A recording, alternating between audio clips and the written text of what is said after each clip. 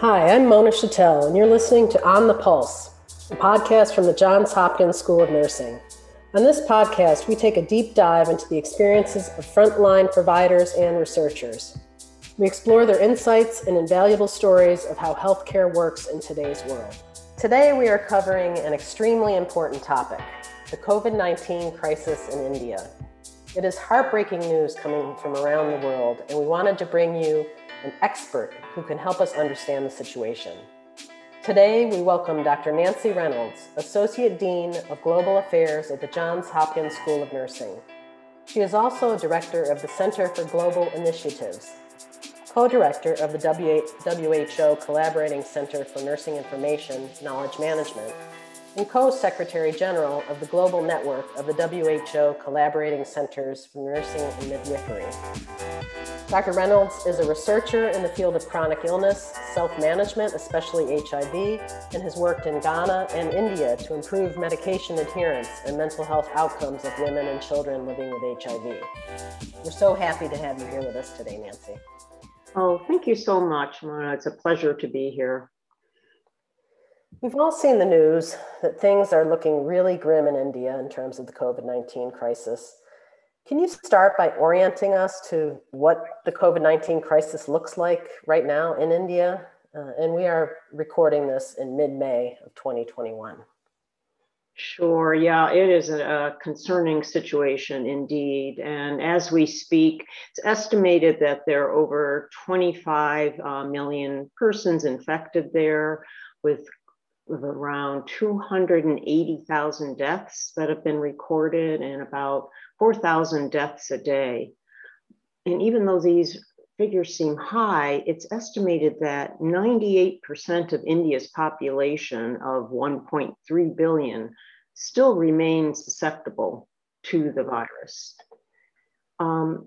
The official count shows that new infections are slightly subsiding, but there are really fears that the new highly infectious variant, B.1.617, which was first found in India, is really running quite out of control, and that many cases are going unreported, actually due to a lack of testing there.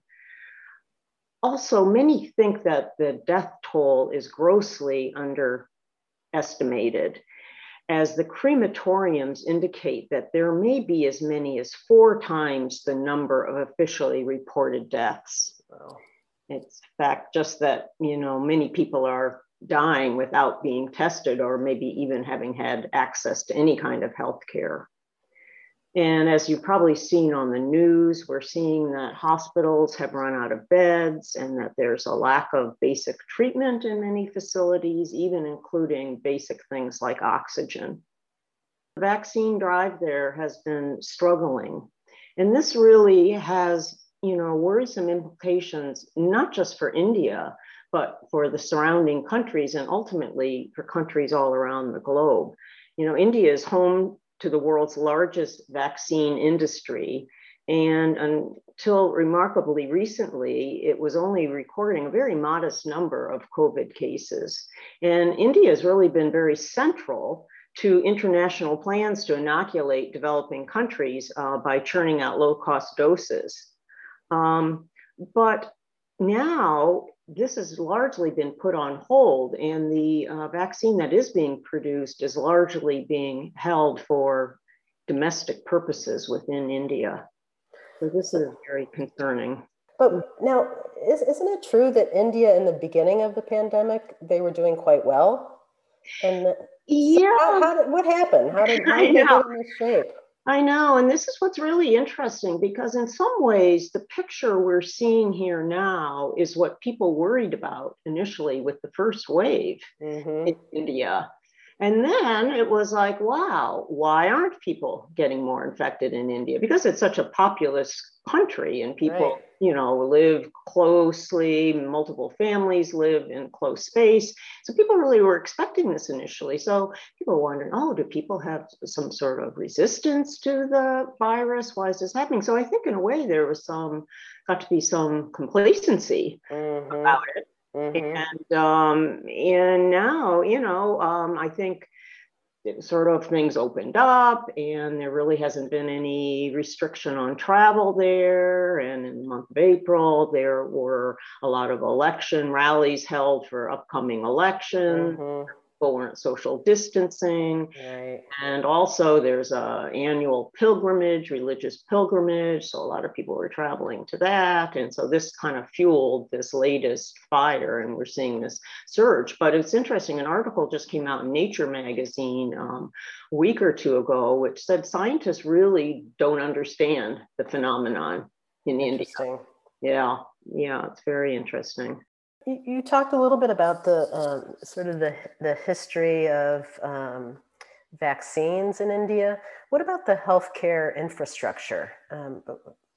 What can you tell us? I know you've worked in India before. What can you tell us about the healthcare? Yeah, and I would say, I've been doing work in India since about 2007, and I've seen a lot of changes. And the picture, though, that you see in India now is, in some ways, it has some of the most sophisticated, beautiful, gleaming hospitals in urban settings that, in fact, attract tourists who come there to get, surgery and other treatments.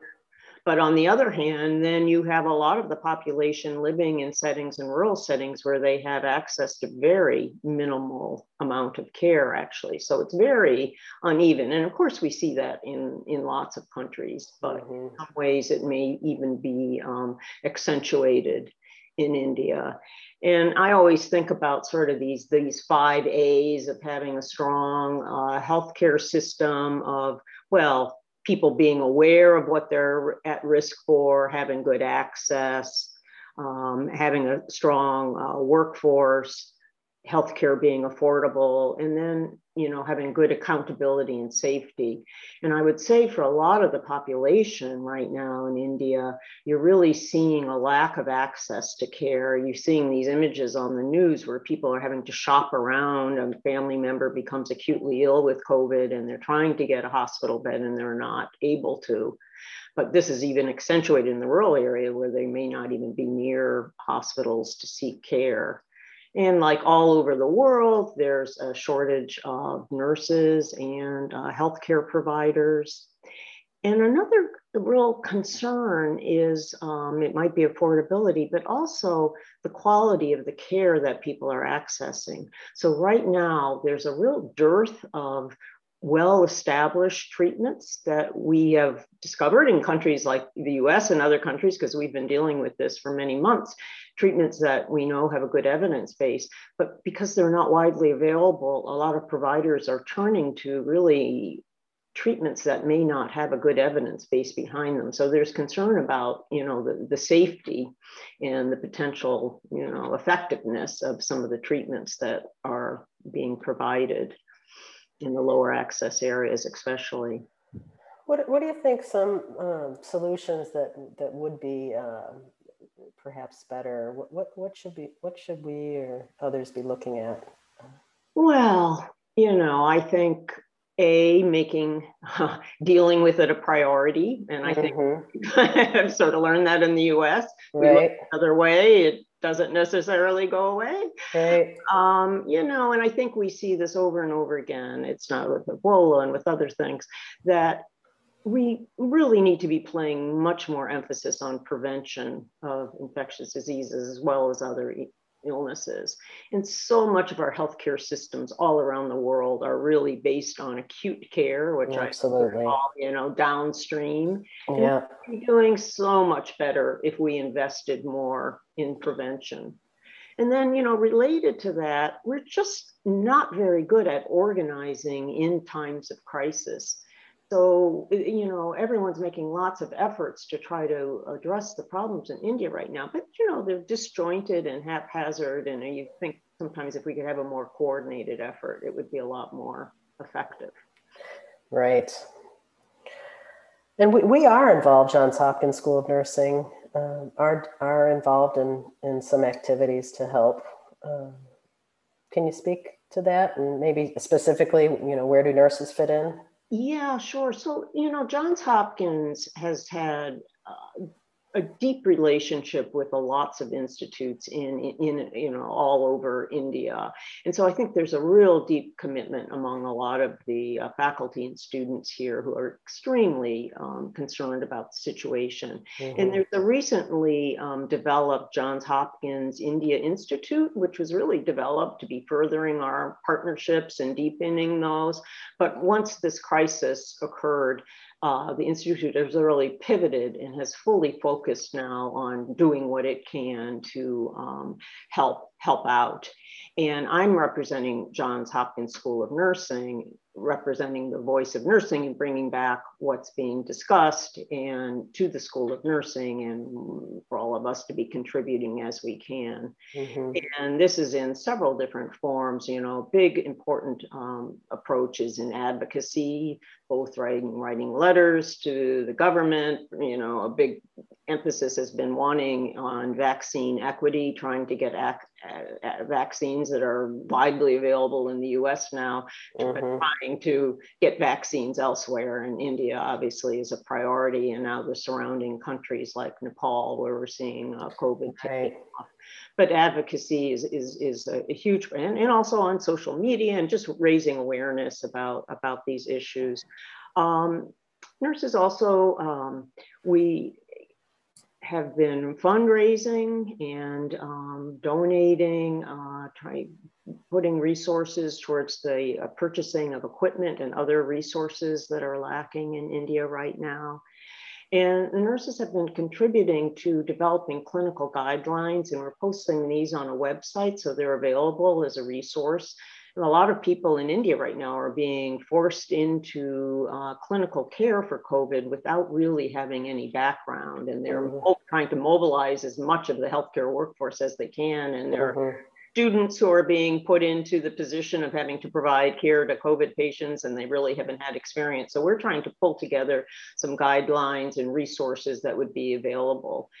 And probably one of the most important things that we've been doing is finding out that nurses and other healthcare providers are under inordinate mental health strain because of the situations they're being put into, feeling really underprepared for the situations. And the stress is enormous, both because it's sometimes of the lack of resources available in the healthcare setting. And if there's not oxygen available, the nurses are literally at the bedside having to watch patients essentially suffocate because they can't get adequate oxygen to them, as well as their worries then about going home, about being infectious to their family with this, serious problem. So there's just lots of sources of stress. So we've started to partner with one of the excellent schools of nursing in India, CMC Vellore, and one of our faculty has a graduate from there, and they have a World Health Organization collaborating center, so we work with them. Anyway, we're partnering with them to develop a series of seminars that will be available to nurses. So those are that's really wonderful. Yeah, that we've been working on as rapidly as we can. So one final question, Nancy. What about global health does this crisis reveal to us? I think in a really profound way, we knew there were health inequities around the world, but COVID has really, really highlighted health inequities on so many levels, in just a profound way. And as I mentioned before, inadequate emphasis on prevention globally and our poorly coordinated emergency response. And probably the biggest message is really no one's safe until everyone's safe. And we're sort of breathing a sigh of relief in the US, the mask, we're thinking we're through the woods, but we're not necessarily. We really need to make sure that this problem is dealt with on a global level. Great points, Nancy. Thank you for this incredible insights that you've provided. This is something we really need to focus our efforts on, and we hope that the situation in India will soon be improving. For our listeners, please remember that the vaccines are safe and effective, and as soon as you are eligible, you should be sure to get vaccinated. Thank you again, Nancy, for discussing this important topic and for being with us on the show today. This was my pleasure, and thank you very much. Thank you. Thank you for listening to this episode of On the Pulse. If you enjoyed this podcast, please share it with someone you know and subscribe through Apple, Stitcher, Google Play, or Spotify. Be sure to also check out our On the Pulse blog and Facebook Live series. You can learn more about the Johns Hopkins School of Nursing at nursing.jhu.edu. Thanks again for listening.